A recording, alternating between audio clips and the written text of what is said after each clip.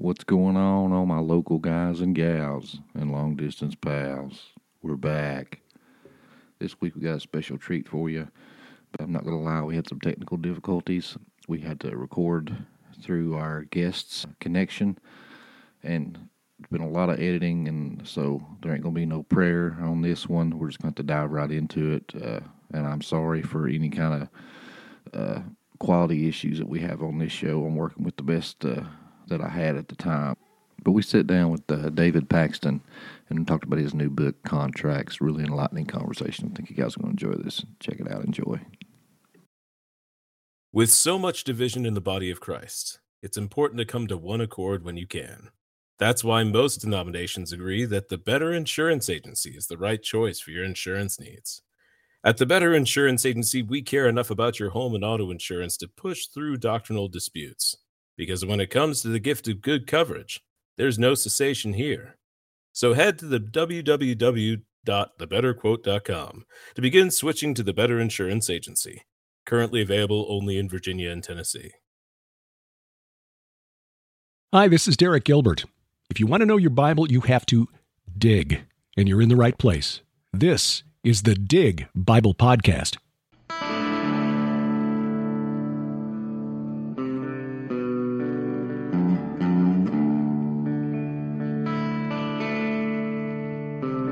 We should read our Bible as men digging for buried treasure. The Bible is the world's most popular enigma. Its secrets lost to cultures beneath the sands of time. Or is it? It is the glory of God to conceal things, but the glory of kings is to search things out. God wants you to seek, to read His Word, to look for that knowledge. He wants you to do that. Man, the people at Nicaea, they chopped out 80 books of the Bible. We need to bring those back. There's more bad guys in this thing than a Bruce Willis movie. Oh, yeah. Let's back it up here. I love the intro to your show because it's exactly right. There's these nuggets of gold in His Word. As you guys always say on the show, you got to dig it. Dig it. Show us your nuggets. God, our Creator, lies outside of time and space and matter. I feel like God'd be like, "Hello, McFly." You ain't got it so far, then. There are secret societies think that they are the descendants of the giant. I mean, isn't this exciting? I mean, you read it, it's like, wow. The Nephrology Round Table. But these angels were taken to help immediately. Do not pass go, do not collect $200. You're out of the game. Dirty hands means clean theology. Can you dig it? Well, David, we thank you for taking the time to sit down and talk with us today. We met back in October at the Spiritual Warfare Conference put on by the Watchman, and I believe that was in Kentucky. Really enlightening conversation, and I love your perspective on the biblical view of contracts. So if you could just walk us through that and tell us who you are and introduce yourself for our listeners. Oh, okay. It's gonna be interesting. Where we are right now, I have the Lord gave me the hidden day, and that is a reference to what is commonly known as Rosh Hashanah, which is Hebrew for head of the year, or the Jewish New Year. But it was also called Yom Teruah, which means a day of blowing trumpets. So that's the day of blowing trumpets is, because they had the festival, and that's where the last trump came from. There's a term used, the Teruah HaKadosh, something like that. Some other Hebrew name for the last trump. But it's also known as Yom HaKaseh, which means the hidden day. And it takes on that name for a couple of reasons. Number one, no one knows the day or the hour. We've heard that expression. because the day doesn't actually show up until two priests confirm the first sighting, the sliver of the new moon, and that's when the day starts. So the new month doesn't start until then. And all of this is a reference to Jesus' return. That's the next feast day to be fulfilled. So I figure, well, I'm looking for that hidden day, so let's just go with the name, the hidden day. But that's where that all comes from. I was actually born again at 15. My parents were alcoholics and just abusive and all that stuff, and I kind of yelled at God. I said, "You're not real," or "Why would I be in this situation?" Something to that extent. So I asked him to prove himself to me, and he's like, "Okay." So I wound up at a youth group, and I was there because they had a foosball table, of all things. And I was like a champion foosball player at 15. So I was like, I'm going to go and show all these people how to play foosball. And they wound up, showing me the gospel. And that's essentially where they started reading out of Revelation. And I'm looking at that. I'm like, wow, this is awesome. And I'm reading all this stuff. And it's like, how did he write that 2,000 years ago? And here it is, it's all coming true today. I said, if someone is outside of time and space like that, he has to be the creator of the universe. So that's how he proved himself to me, is prophecy. And even in Revelation 19:10, it said, the spirit of prophecy is the testimony of Jesus. That's what it is. It says that's the only way we could figure this out. There is no other book in the world. The Quran doesn't have that. The yogi books don't have that. No other book in the world can say, I wrote this 2,000 years ago and it's coming true exactly perfect today. So that convinced me that the Bible was true. And if the Bible's true, it says that Jesus is the Savior. And so I guess I got to go with that. So he proved himself to me, and I've just been chasing him down ever since. So it's been glorious. In the past, I'd say about 9 months now, he's really led me down another path of even the book I'm writing, what's called generational contracts. And that's how you and I got into a conversation. Yeah. Yep. So that was a lot of fun. Yeah, we did an episode on the review of that conference and how we met you at the dinner and how you were our speaker at our table. But at first, we didn't realize that. We thought you was part of the film crew or something like that because you was working on your computer, but you was preparing for your speech. But I remember you looked up and started talking to us and told us who you were and about your books, and we started talking about, the contract view of things, and you even let us take a sneak peek at your book. But yeah, we had some really just mind-blowing conversations at that table. I'm just really glad that we met and had that conversation. But yeah, we went through all that in that episode where we gave basically like a review of the Spiritual Warfare Conference. Yeah, so it's been quite a revelation, to the point where pretty much everyone I've ever gotten to actually explain this whole thing to immediately repented and received the Lord because they got it. And we're going to get into that. How long do we have anyway? Or we just go? You just go, brother. Let it rip, Tater Chip. Concept came down, but it started with, we have the C2K report we do with Rick and Randy. And, we're starting the C2K East with Mike Spalding and myself as well. That stands for the Clash of Two Kingdoms.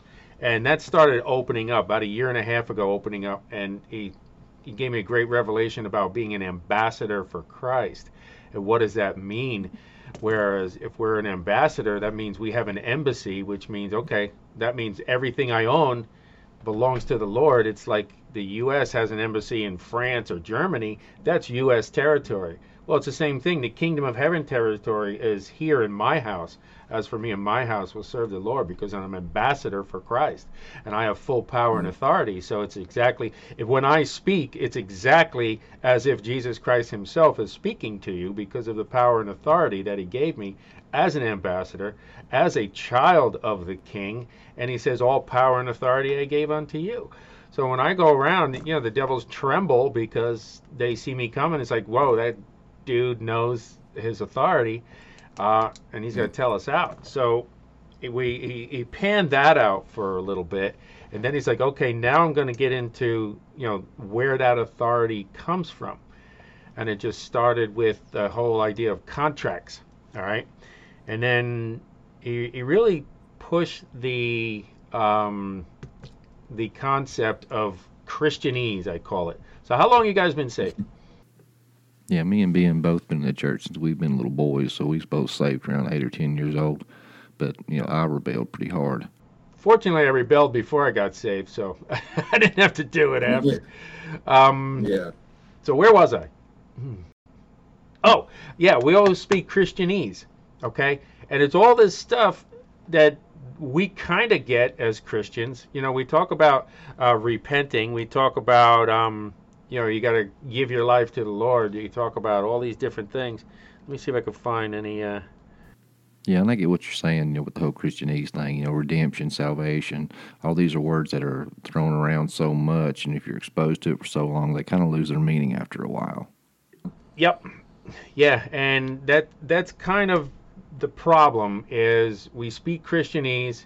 We really don't know what it means. Like, really, what does it mean to repent? What does communion mean? Well, what does that mean? We're saved. Well, saved from what exactly? And so there's all these different things, and we're talking to people in a language that they don't understand. And here in New York City, I see that a lot. I'm a business-to-business salesperson, and I go in and all the different there's over 200 languages spoken right here in Queens, so you can pretty much guarantee you're going to walk in and they don't speak English. And you walk in and they just look at you and smile and go, yeah, and they have absolutely no idea what you're saying. Yeah, can I have all the money in the drawer? Yeah, oh yeah, sure, okay, yeah. So here we are trying to get people saved with Christianese. Okay, well, let's define all these words. So, and that's kind of my wheelhouse. I love digging into the actual words and finding out what they really mean. So the first thing was we always heard of generational curses, right? How many times have we heard that? Well, okay, great. Well, what is a curse? Well, what is a blessing? What does that mean? I'm blessed. Really? Why? What does that mean? Describe that to me. Well, I'm blessed. Okay. Too blessed to be stressed. How you doing? Highly favored and blessed among men. Yeah, okay. What does that mean? So we started digging into it, and it looked into generational curses, and there's also generational blessings, which we don't understand. Both of those are actually embodied in contracts, and that's where the name was born out of, generational contracts, because the word says, you shall have no other gods before me, and I will visit the iniquities of the fathers unto the third and the fourth generation, right? Oh yeah, Solomon's a prime example. He wasn't blessed for anything he done. He was blessed for his father. And so we got that. We got the Ten Commandments, and they all say the same thing. All right, and a curse without a cause shall not come. We see that in Proverbs. So we see all these different terms. What does that mean? So let's go back to the contract. All right. Any questions before I ramble on some more? Anyone? Bueller? Okay, so everything starts and ends with a contract. The Word of God itself is a contract. And when you understand these things, there's so many powerful truths it basically shines a light. The light of the world literally shines right on top of it, and you can see what it means. Now, when he created Adam and Eve, what did he tell them to do? He told them to tend the garden, have dominion over it. Yep, have dominion over land, air, and water animals, and be fruitful and multiply, fill the earth. And one more thing, don't eat that. Okay, those are all contract terms. Very simple. Here's your contract. You can live in this wonderful garden. You could walk with me all the time. and you're going to take care of it, and I'm going to, love on you and provide food for you, and we're going to walk together as father and son. And then, out of the gate, what happens? Eve rebelled. She ate the fruit. Yeah. And she broke the contract. You follow me? So what are the terms and conditions of the contract? Well, here we go. Curses. They were evicted. Well, even deeper than that, it's the exact opposite. All right, and curses and blessings. When we get to Deuteronomy 28, you see, you'll be blessed in the city, blessed in the field, blessed coming in, blessed going out, blessed in the basket, blessed in the store. And if you don't listen to God, then you'll be cursed in the city, cursed in the field, cursed coming in, cursed going out. So it's literally the opposite. So we see that. Yeah. We see the opposite with Adam and Eve. Now, be fruitful and multiply turned into pain and childbearing. Yeah. So now we see, hey, you're going to eat all this cool fruit and stuff, and now you got to till the ground to get anything out of it. All right? Because the terms and conditions stated that. And now, having dominion over the animals, now we're scared of the animals. Try poking a bear, see what happens. Where before, you would poke the bear and tell him to get back in your cave, So now it flipped it on its head, and all the terms and conditions of the contract were flipped. And as we know, the wages of sin is death. Boom. Death means separation.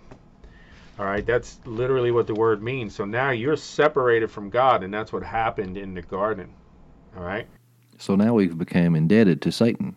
Yes, and he tricked you. Now he has that contract because he's the one that tricked you by fraud and deceit, which is a contract term. You're going to have to remember that.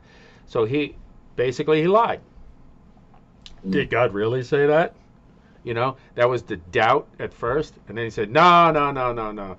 You won't die. So boom, there's the lie. Tricked Eve into a contract.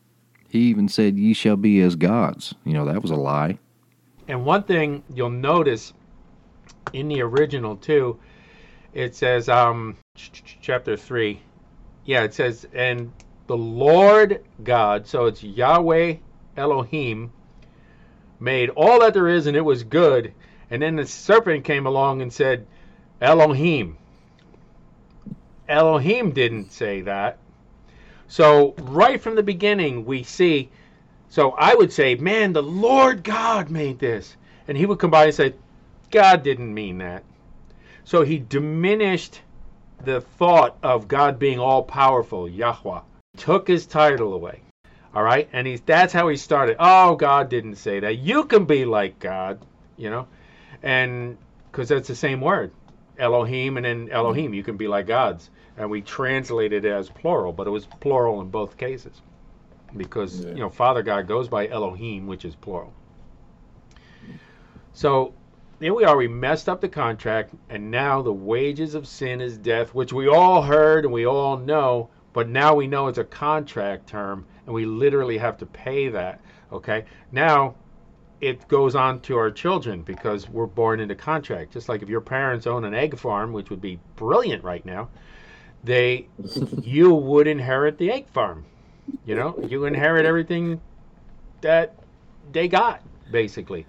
But you also inherit the contract of sin. So, and he tricked us, and he doesn't want us to know that. So he has his little lawyer demons that are all over the contracts, and they kind of poke around, and we call them, hereditary things or generational curses. Like if you have hereditary diabetes, they just want to make sure that you get on their pharmakia. So that's why they say, oh, it's hereditary, you got to check for it, get your prostate checked, and get all this stuff. Because you say, well, if your dad had it, your heart disease, then you're probably going to... No, sorry, I repent. Which means I rescind my signature on that contract. I recognize the contract. It was fraud and deceit. I'm not party to that anymore. Thanks very much. So... Yeah, and I don't mean to interrupt you, but one thing that pops in my mind when you talk about this is drugs and alcohol. My father was really bad on drugs and alcohol. My uncles were. When these kids are around all these drugs and alcohol, they normalize it. They're desensitized to it. And when they experiment with it, they're just like, oh, my father did it, my grandfather did it, and I'm going to do it too.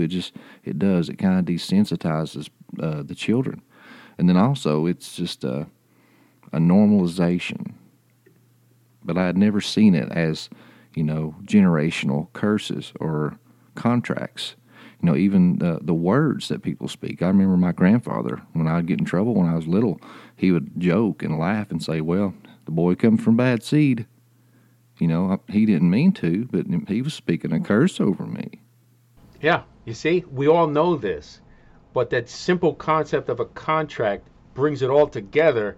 And then we're going to see at the end how, well, if that's a contract, then I can get out of the contract. And there's a couple ways to get out. And they're simple, and we don't have to do the work. Because someone else did it for us. I think the very good point you made is words are contract. Because contracts are made of words. It's as simple as that. So, we had that thing when we were a kid. Oh, sticks and stones may break my bones, but words can never hurt me. Well, I've got hit with a lot of rocks and a lot of sticks, and I don't remember them at all. But I remember the words my mother spoke over me to this day. So, yeah, words are those powerful things, and they are those contracts, exactly like you just said. That's why, because he says, I will visit the iniquities of the fathers unto the third and the fourth generation. So if you wind up doing it, then it's 3 and 4 generations down from you. And these things can perpetuate for centuries, even. All right? And that's why we see certain nationalities have different idiosyncrasies because of these generational curses until they get out of them. So how do you get out of them, you say? Funny you should ask. So, and I've spoken to, I just had a friend who is a Muslim, and I spoke to him about this. Boom. Picked it up immediately and say, wow. And realize that Jesus is Lord. How does that happen? I've seen, criminals, and they've gotten, they're going into jail again, and they're like, oh man, I always get mad. I get mad at my girl, my baby mama, and it's like, I don't know why I keep doing this. I said, well, did your father do it? Well, yeah. I said, well, you don't have to do that anymore. That is a contract. You want to get out of it? He's like, yeah. I could finally see it, So you explain, this is a contract. You got tricked into it. You don't have to do it anymore. There's someone who paid for your contract, okay? And now he's going to buy you out and give you a new contract, and we're going to go there too. And I'm going to show you definitively how the new contract works. So here we are. We're tricked into it by lies, fraud, and deceit, and the devil wants to attach his demons to that to keep reminding the next generation that they have all of these things, and they include sickness. I am of the opinion that the vast majority of sicknesses are merely, demon. I wouldn't say possession, but oppression, because Yes. We can't be possessed by a devil, because that means he owns us, and clearly Jesus owns us because he redeemed us, and redeemed means to purchase. All right, so he purchased us. He literally bought us off the slave market. So let me touch on that slave thing real quick. We were all once slaves to the devil because of these contracts, correct? And legally, Yes. I might add. So here we are. I'm just typing down my notes. I've got to get into double-minded in a bit too. So here we are. We're in these legal contracts that the devil has that he didn't tell us about, and this is how lawyers get you all the time. Well, ignorance of the law is no excuse, right? If I don't know the law of gravity, if I jump off a building, it's still going to work. If you're a slave, do you have a choice of what you're going to be doing as a slave? So the slave owner buys one lady, and she's going to be the housekeeper. But the other lady, she's going to be the concubine, okay? And then the kids, they're going to go do stuff in the field, and the man, we're going to have him building over here. They have no choice or say in the matter. So when we're looking at people, and don't judge them. They're slaves, and they don't necessarily have a choice in that. in where they were as slaves. And not until they're free in Christ can they make decisions for themselves, which I would behoove them to make, the decisions that Jesus would make.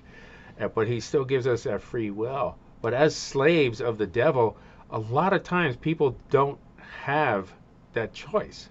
Like you said, they were born into things, and some worse than other, born into tragically trafficking. They're born into that. They don't with their kids. How are they going to fight that? So you can't really look at people and judge them like that. And I think all too often the church does that, not realizing that but for the grace of God, there go I.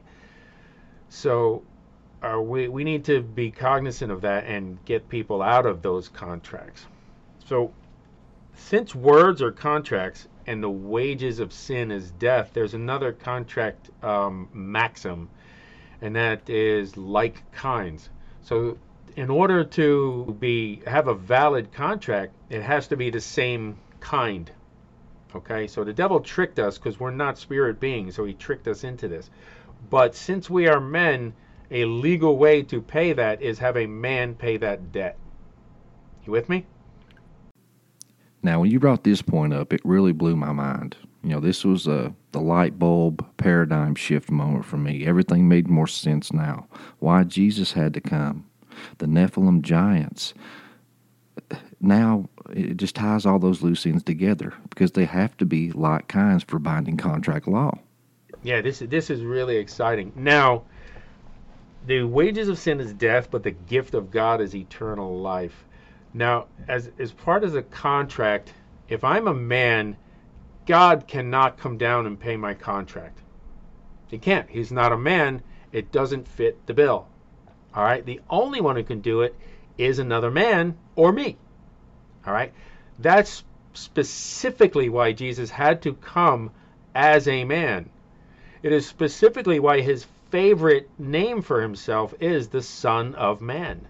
Okay, and we see that all over the book of Enoch. Enoch told us about this before the flood. Hey, the Son of Man is going to come, the Son of Man, because they knew Adam fell, and it has to be man that pays that contract, and this is the Son of Man. We got the first Adam and the last Adam. Okay, he's the last one because that's it. He's done. So, if you do not believe that Jesus Christ came in the flesh, all right, he was the Son of God because he had to be both infinite to pay for everybody's sins, and he had to be a man simultaneously. If you do not believe that, whether or not you understand it is not the question. Your sins are not paid for. That's a problem. Yeah, that's the spirit of Antichrist right there. Yeah, and now you have to pay for your sins because somebody has to pay for those sins. The wages is death or separation. So he was separated from God and paid on our behalf. All right? That's why when you talk to a Muslim and they're like, oh no, God didn't have a son and Jesus was just a good prophet and Judas was made to look like Jesus. They put a mask on him and he was the one that really died on the cross. Baloney. All right, then your sins aren't paid for and they can't possibly be. And this is how I got the Muslim friend to understand this. Now he's like, oh, I get it. I see that, yes, a man has to pay for a man's sins. That's the only way it can happen. All right? Now, how did he do that? Now, this is where everybody understands, like within a minute. They get it. Well, you have that old contract, right? Yes. All right. Well, to repent literally means to reconsider, change your mind, and go in another direction, which in contract terms is rescind your signature. I was tricked into this, therefore this contract is no longer valid. I remove my signature from this. So when you repent, you're rescinding your signature on any previous contracts, which would include any of your father's contracts, your grandfather's contracts, ad infinitum, all the way back to Adam. That's why it's extremely important if you want to break free from any addiction, if you want deliverance of any kind, you need to understand the contracts you're under. All right? And you need to repent of them. I had to repent because remember telling you about that kid that went to play foosball? I would read the horoscopes. All right? And if you're reading the horoscopes or going to a medium or a fortune teller or doing tarot cards or anything like that, you are putting that thing as God telling you your future above Almighty God, and you shall have no other gods before me, and I will visit the iniquity of the fathers unto the third and the fourth generation. So you are still under that curse, even if your grandmother did it, and your grandmother never told you. So I had to repent. I literally had to go back and say, those demons, I bind that strong man. You get out of here. I rescind my signature on that contract. You're no longer valid here. I'm going to go with the new contract of Jesus, which we're going to talk about in a minute. So I had to go back and do that. That released a lot of things in me. Okay, I'd have released, my parents were drunk, even though I never took a drink because of that. All right, which is good. However, I was still bound by the contract. You see? So a lot of things were happening in my life as if I were an alcoholic. You know, I would lose jobs. I would lose relationships and get all this anger and all this stuff. I'm like, where is this coming from? Because Satan didn't want to tell me that he had a contract. All right? So a lot of times it was, my mother always told me I was no good. So I always had to feel like I had to prove myself and make people like me, which is where most comedians get their stuff from, because they try and make people like them and laugh, and that's how they get funny. So I was funny, but it was being a clown. So I like being funny and not being a clown anymore. Now I don't have that contract anymore. I don't have to prove myself to anyone. You jiving here? Now, I had mentioned this earlier. I just wanted to elaborate more on it. This whole contracts view with the like kinds, that makes a whole lot more sense now when you look at Genesis 6. Satan could not take dominion away from us. He was not a like kind. So therefore, when he plotted with the fallen angels to corrupt the DNA of mankind, so they were part human. So when we traded away our dominion for this knowledge, it was legal. Technically, it was legal because they were part human. And when you stop and you think about that, it's like there's a reason why he was said to be the most crafty. He knows his stuff.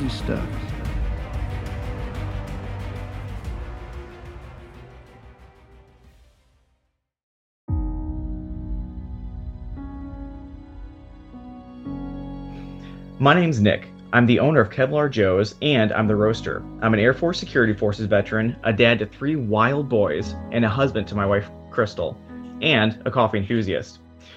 From a family in a small town in Missouri, we started with the simple idea of crafting a perfectly bold cup of coffee. Inspired by wellness and countless pots of stale coffee while deployed, we wanted to craft a bold, clean, and smooth coffee. So we did. And we realized we wanted to share this coffee with our friends. Lord knows we could all use a good cup of coffee right about now. From the farm to your coffee cup, there's nothing like a good, well-crafted, and bold cup of coffee. No matter what time of the day, it's there to pick you up, motivate you, and relax you. We hope you enjoy our coffee. Be bold, be humble, be Kevlar. And you can find Kevlar Joe's Coffee Company anytime you want at www.kevlarjoe.com. And for listeners of the Dig Bible Podcast, use the code, all caps, DIG20, whenever you're checking out to get a 20% off discount. Enjoy. Yep, and that's exactly what he was trying to do. That's a brilliant observation, where you couldn't take over the earth as a spirit being. He had to have human DNA in there. And so he figures simultaneously, I'll mess up the human DNA. Now it's not purely human. And then I'll have human DNA and I will win the contract of the earth, because the contract was for that. And he figured, hey, I'll kill 2 birds with 1 stone here and just create some hybrids. And that's kind of where we're at today. Hence all these, these DNA altering devices they're trying to put into everybody. It's the same thing. Yeah, nothing news under the sun, right? Contract law goes right back to it. And all right, so we were at words and contracts. So here we are. How does Jesus buy us back? Well, he needs to become a man. He needs to pay for our sins. And do you remember what he said on the cross? What was the very last word he said? It is finished. Okay. You know what that is in the Greek? Because we're going to learn Christianese here. The word is tetelestai. And depending on, some people pronounce it different, tetelestai, but it's tetelestai. It's the root word is teleo, which means paid. Tetelestai means paid in full. Okay? And is literally, that's the exact word, tetelestai, that they would stamp on contracts that were paid in full back then. They'd stamp it paid in full, tetelestai. All right? So we've been taught all these years, oh, it's finished. Oh, he's done with his job on earth. Well, he was, but that's not what he meant. What he meant was the contract has been paid in full because now I'm going to give up the ghost. They didn't take it from him. I'm giving up the ghost or his spirit. He gave up his spirit to pay for your sins. Well, like you said, sin is what separates us from God. So at the cross, when he died, his blood covered us. So therefore, it said the veil was torn from top to bottom. There's no longer any separation between us and God. Exactly. It ripped that veil right in half because that was a separating wall. Yeah. He tore that. Now there's no longer that separating wall. Now there's the communion supper, what we call communion, right? Which was the last supper, which is actually the first supper, believe it or not. There is a marriage contract that they used to do in the old days. And I don't know if you've seen Before the Wrath, the movie. Pretty good. So it basically, the marriage supper was a ketubah, which is a marriage contract. And what they would do is they'd have a dinner, and here we're going into both and territories. You know, but as far as interpreting things, I'm convinced everything that we argue about is both. And this is what I'm talking about, because there's one part of the Bible that says he chose us, and we didn't have anything about it. But then it also says you got to choose him. So we're like, well, which one is it? Well, it's both. Because in the marriage picture that they have, the groom would look around and he'd say, hey, that's a hot little young lady. I want her. But at the same time, they would have this supper, have all the families around, and then he would take the bread, and they'd eat the bread and the soup and all that. And then the proposal was this. It wasn't getting on his knees and say, hey, here's a ring. It was drinking out of the cup. So he would drink the wine, and he would take that cup, and he would hand it to the girl. At that point, the girl had to make a decision.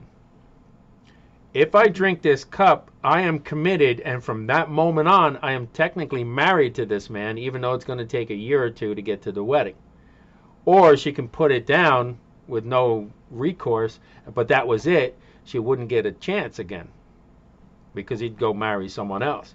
So the picture of the Last Supper was actually the first supper, because what they would do is the man, if she received it, they would all rejoice and sing and yada, yada, yada.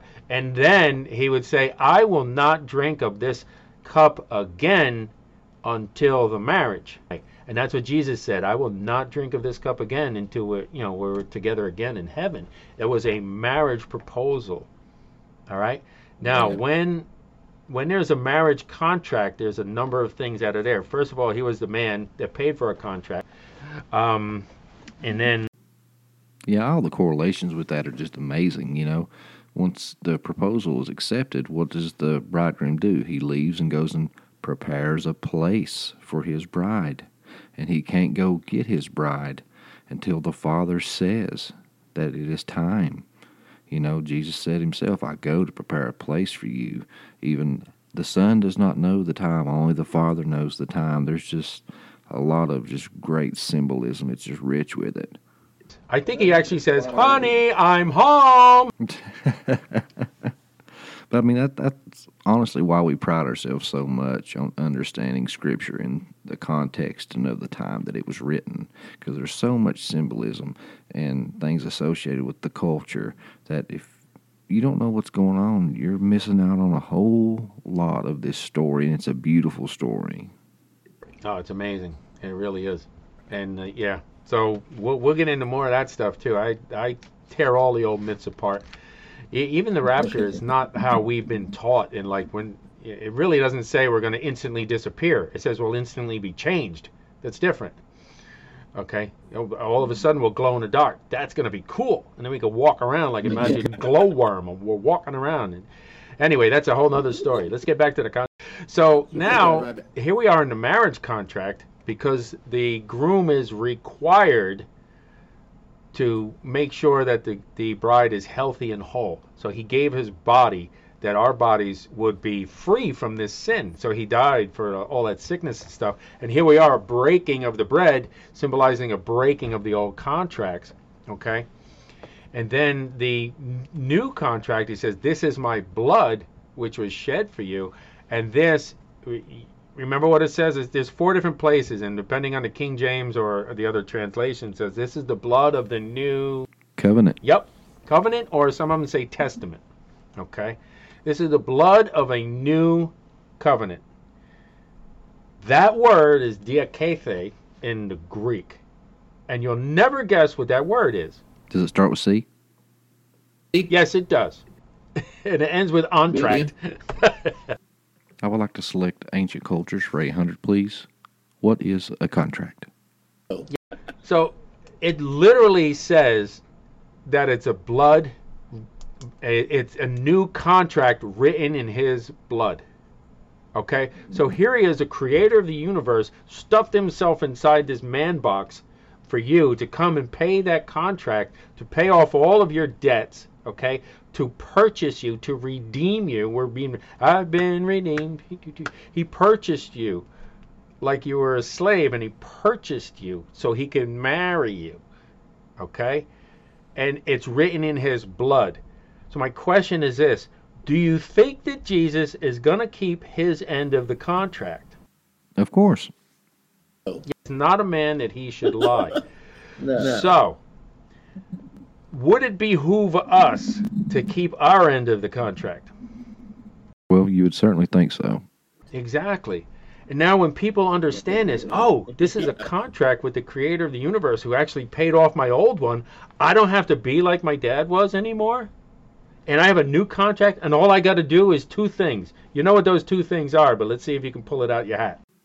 Love the Lord your God with all your heart and soul, and love your neighbors you love yourself. Yup.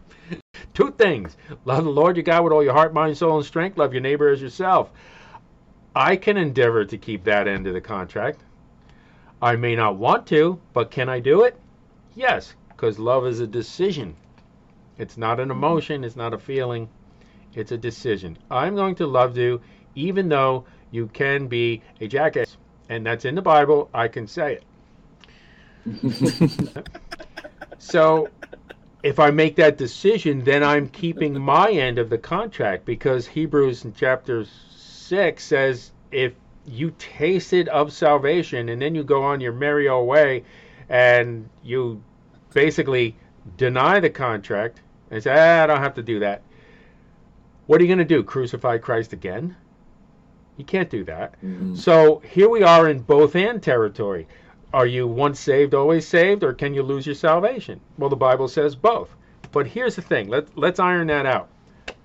Can we lose our salvation? Well, no. Because Jesus, as we just agreed, is going to keep his end of the deal. But we can choose to throw it away.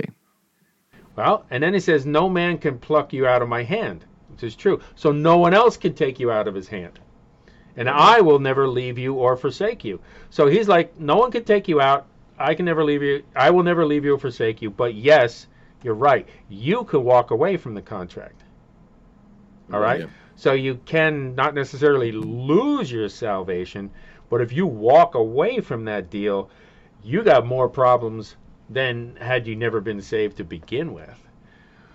Okay, so don't walk away and poo-poo that contract. You best stay in it. You can't crucify Christ again to pay for your sins again. So that's why, now with this revelation, I am trying to be nice to people. All right. I don't have to like it. I just have to do it. Just gritting through your teeth. God bless you. Oh, bless your heart. So here we are. It's both and it's part of the contract. And it's also why Paul tells us,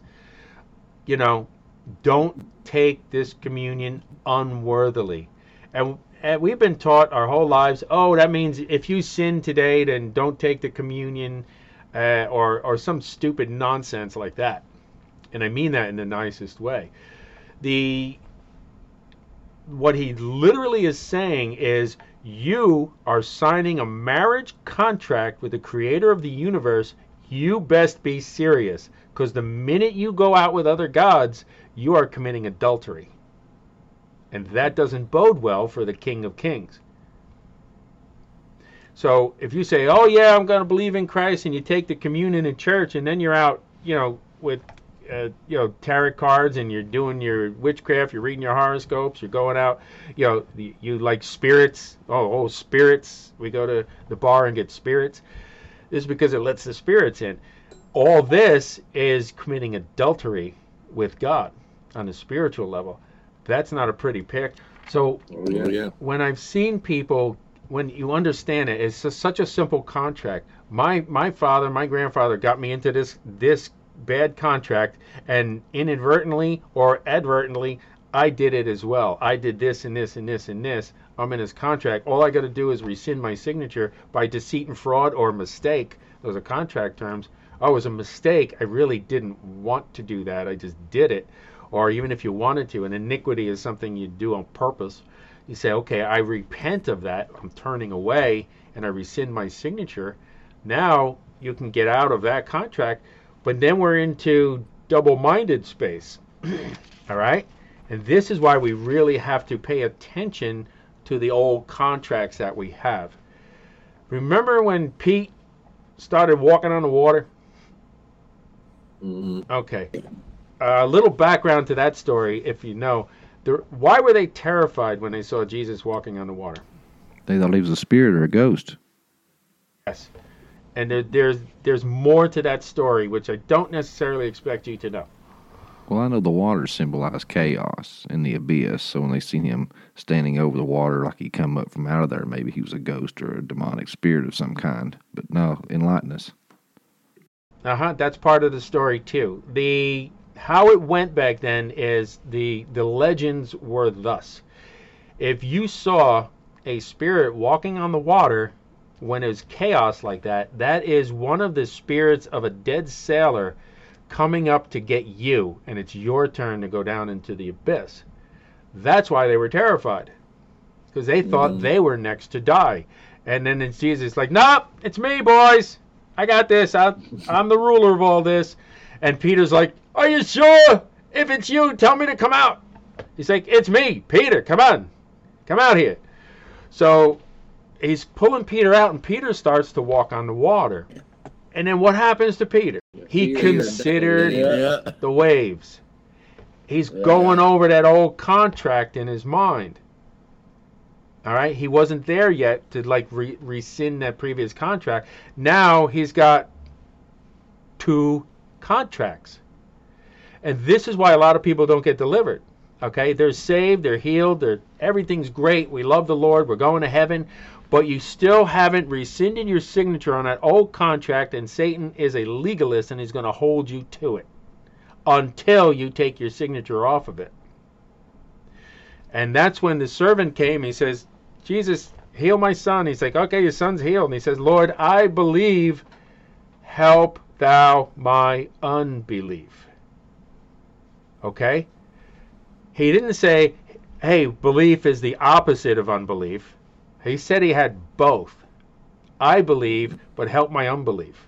I had 2 contracts simultaneously, and that's where we get the dichotomy. And he says a double-minded man is unstable because you don't know which contract to go with. Okay? Why halt ye between 2 opinions? We've heard that. That's what it means. You got 2 contracts going on. Which one are you going to choose? Well, let's get rid of all the devil contracts. I can start with that. And let's just keep the one contract, the blood contract I have with Christ, which says, I am blessed, I am healed. His report says, I am filled. His report says, I'm healed. His report says, I'm joyful, and I receive all the blessings of Abraham. I'm going to go with that one. What do you choose? Choose you this day who you'll serve. You can't have two masters. Exactly. We all know this stuff. This is all tied together with the contracts. Now, that's the double-mindedness. This is the crux of it. And everything you see now in the Bible, you're going to see it in the form of the contract that we have, because words are contracts. You are snared by the words of your mouth. Okay? And contrary to popular belief, that is not a prosperity message. He literally says, don't be a surety for your stranger. Okay? Because you're snared by the words of your mouth. If you co-sign a loan for someone, you don't think they're going to pay it back, you're snared. Get out of that as fast as you can, because it's a contract. These are all contract terms with everything. Mm-hmm. And yeah, kind of what the New Agers call the law of attraction. Yeah, they hijacked that from God and they wrote their name on it. Sadly, we shall all see who the author is, and they won't like it. So we just pray for them too, because remember, they're slaves. Yeah. And they were just put into that. So we pray that we can, get in there, and that the Holy Spirit would enlighten them to seek the truth, and that the God would use us as His mouthpiece, because we're His body, to go in there and tell them the truth. Yep. So here we are back into the flaming swords in the Garden of Eden with this original contract. The angel came out and he had the sword. It's going all over the place. Every which way but loose, right? So he's trying to hold on to it. I can see him now. So that is the spiritual dimension. We ever wonder why angels, when they fell, cannot be saved? Remember when Enoch was, he's talking to him and they're like, can you go to God and tell him we're sorry? And he's like, too late. Yeah. And he's like, and then Enoch goes up to God and says, yeah, the angels, they said they're sorry. And he's like, they're supposed to be interceding for you, not that way, the other way around. So in His mercy, when we sinned, it goes, in the day that you sin thereof, thou shalt die. Well, how come He didn't die that day? Well, He did, because a day is like 1,000 years, and 1,000 years is like a day. It's a microcosm of all of creation. Every last one of them did not live to 1,000 years, even Methuselah. Yep. Now, Methuselah was the oldest man on earth, but he died before his grandfather. And see, I think that's why it's so important for God to get the millennial reign, because He never got that. Satan robbed Him of that. The first day or 1,000 years, He didn't get to rule alongside Adam. So He's going to put Satan in prison, and he's going to have to be tied up and forced to watch what Satan took from him. That's right. Amen. I think he's going to be at the bottom of the toilet waiting for for that 1,000 years. Hey, you stay there, but everyone's going to pee on your head, and we'll see you at 1,000 years and throw you in the lake of fire. How about that? Yeah. So the flaming sword is literally a dimensional shield. All right, so you try and break through this shield, you got problems, because once you get into the eternal realm, if you enter into the eternal realm with your sin, you're eternally sin. And in His mercy, He kept us out of the eternal realm until such a time He can send His Son as a man to pay off our contract, our sin debt. So now we can look like Jesus when we approach the throne, and then enter into eternity pure and whole. That's why we had the flaming sword at the Garden of Eden, in my humble yet totally accurate opinion. Yeah, we done an episode a while back about the Garden of Eden, the first rebellion, and mentioned the flaming sword. And in some translations it says it goes this way and that, how it resembles a sword, how it's got the handle, the hilt, and the blade, and how Jesus even said, I am the way, I am the truth, I am the life. No man coming to the Father except through me. How, it could be a good possibility that, it's Christ guarding the way. And even Ezekiel 28 says that Satan was a guardian cherubim. Jesus took his place. Joshua even says that Satan is at the right hand of the Father. Well, and in Revelations, when Satan is thrown down, it says because there is no place for him, because now Jesus is at the right hand of the Father. Right. Well, he is light, so that makes total sense. So he is the flaming sword is actually is more accurately a plasma blaze. It's more like plasma. So that's pretty cool. I think Jesus has a good sense of humor because I got one, so I must have got it from somewhere. Oh yeah. No, of course he does. Look at the story of Jonah. He told him to go to Nineveh, and he tried to run away. He gets swallowed by a large fish, and he's just vomited up on the beach of Nineveh, who coincidentally worship a god called Dagon, who's a half fish, half man, and even in some depictions it shows a large fish, basically vomiting him out at his upper torso. So, of course, that's why they listen to him. They're like, oh, it's Dagon, or it's a messenger from Dagon. Of course, God's got a sense of humor. It's all through the Bible. He's like, watch this. When we look at this and we recognize that this is a contract, we also can easily see how simple it is to get out of it. Okay? People are tormented for years, and here's these little demons, and they're going, but you this, and you did this, and your grandfather did that, and you're into this, and it's never going to change. And they're going on and on and on and on. And people don't realize that. So now they're double-minded. They got these two contracts. They want to be saved, but they're tormented their entire lives. And I cast you out in the name of Jesus. Well, that's all fine and good. They just come back because they got a contract. All right? That's like, hey, I got a lease on the house. You can't throw me out of the house. That's what he says. This is my house. You literally have to cancel that lease that they have, okay, and then bring it to the courts of heaven. And say, hey, I canceled this and bring it. Oh, yep, that's my son. He's saved. Okay. And then, we'll get rid of the old contracts. But if you don't bring it to the courts of heaven, he can't do anything with it. All right? You have to bring it. Yeah, you have not because you asked not. Exactly. Or you even ask amiss. You're like, you're why are you asking for that when I told you to do this? Ask for what I want. So he wants to bless me, right? So I said, oh, thank you, Father, that you want to bless me. You want me to be healthy and wealthy and wise, and you want me to have good relationships. So I pray your will on my life instead of, oh, Father, please make me blessed and healthy. Oh, well, he's probably better at it, so I'll pray, Father, thank you that you want me blessed and healthy, and I pray for your will. So we ask amiss, and that's why we're not getting these things. So we bring all these contracts, if you understand that, and you can even repent and say, you know what, I don't know what my grandmother did. Maybe she was, into tarot cards, and that contract has come down. I don't know, Father, but I repent of any and all generational contracts that were written against me in the name of Jesus. And I just rebuke them out of here, and I accept the new blood covenant, the blood contract, the contract written for me in your blood, the creator of the universe, the most treasured and powerful currency in the universe because it purchased me back from the depths of hell. Thank you, God, for purchasing me. And now we're here, and he purchased us back with his blood.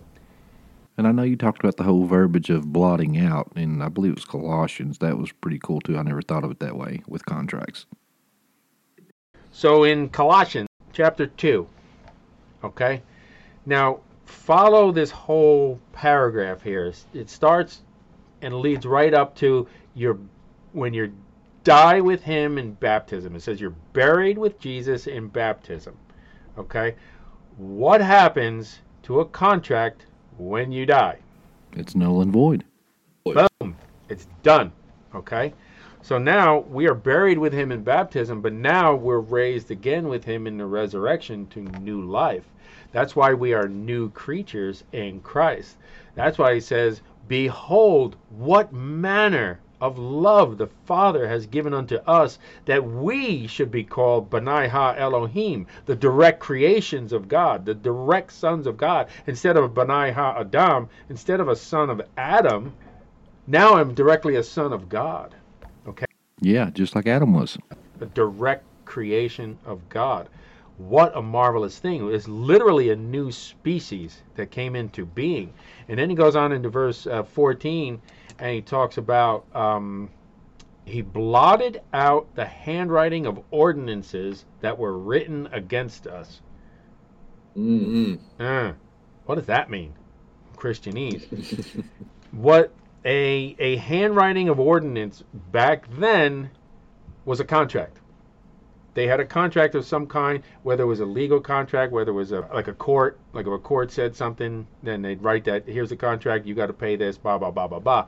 He blotted them out. They would literally take, like the FBI, when they send you a FOIA request and it's all blacked out. So, but it literally means blotted out. They would take the ink bowl, right, and then a big old cloth, and they'd blot out the entire contract. Blot it all out. You couldn't read it, okay? And then in the next verse, he says that he spoiled the principalities and powers. In the Greek, it literally says that he stripped them of the power off of the contracts and held them up and mocked them publicly. That's the picture it gives. So not only did he blot out that old contract because you were dead, and now that ends the contract, he paid anything that was due on that contract. Now he stripped the power off of them. So when you recognize that and say, thank you, Jesus, for stripping these demons' power off, they will not bother you again because you repented. You rescind your signature. So now it's all gone. It's all gone, and he's mocking them in public. Boom, boom, boom, boom, boom. You guys are stupid looking. So now we can go on, and now we dwell in his house, like Psalm 27. I want to just live in your house. Now we're not just servants in his house. Now we are sons in his house. Who's going to come against us when we're literally living in God's house? Who's going to come up there? So that's really powerful. Hang on. Well, while you're taking a libation there, let me ask you a question. Have you read that book called More Than a Carpenter? Oh, yeah, I just read that a few months ago, and that was such a great read, and it's a real short book, too. It was written in the 70s. I can't remember the author, but I know that at the end of the book, he was trying to explain salvation, and he talked about a young girl that got a speeding ticket, and she goes to the court, she pleads guilty. It's like a $200 fine. Well, after the judge makes his judgment and slaps the gavel, he removes his robe and comes down and pays the clerk and pays her $200 fine. Well, it turns out it's her father. And he said, and just like our heavenly Father, he is a just and honorable judge, and he keeps his word and keeps his promises. He couldn't pay for our debt or sin, just as the judge couldn't do it.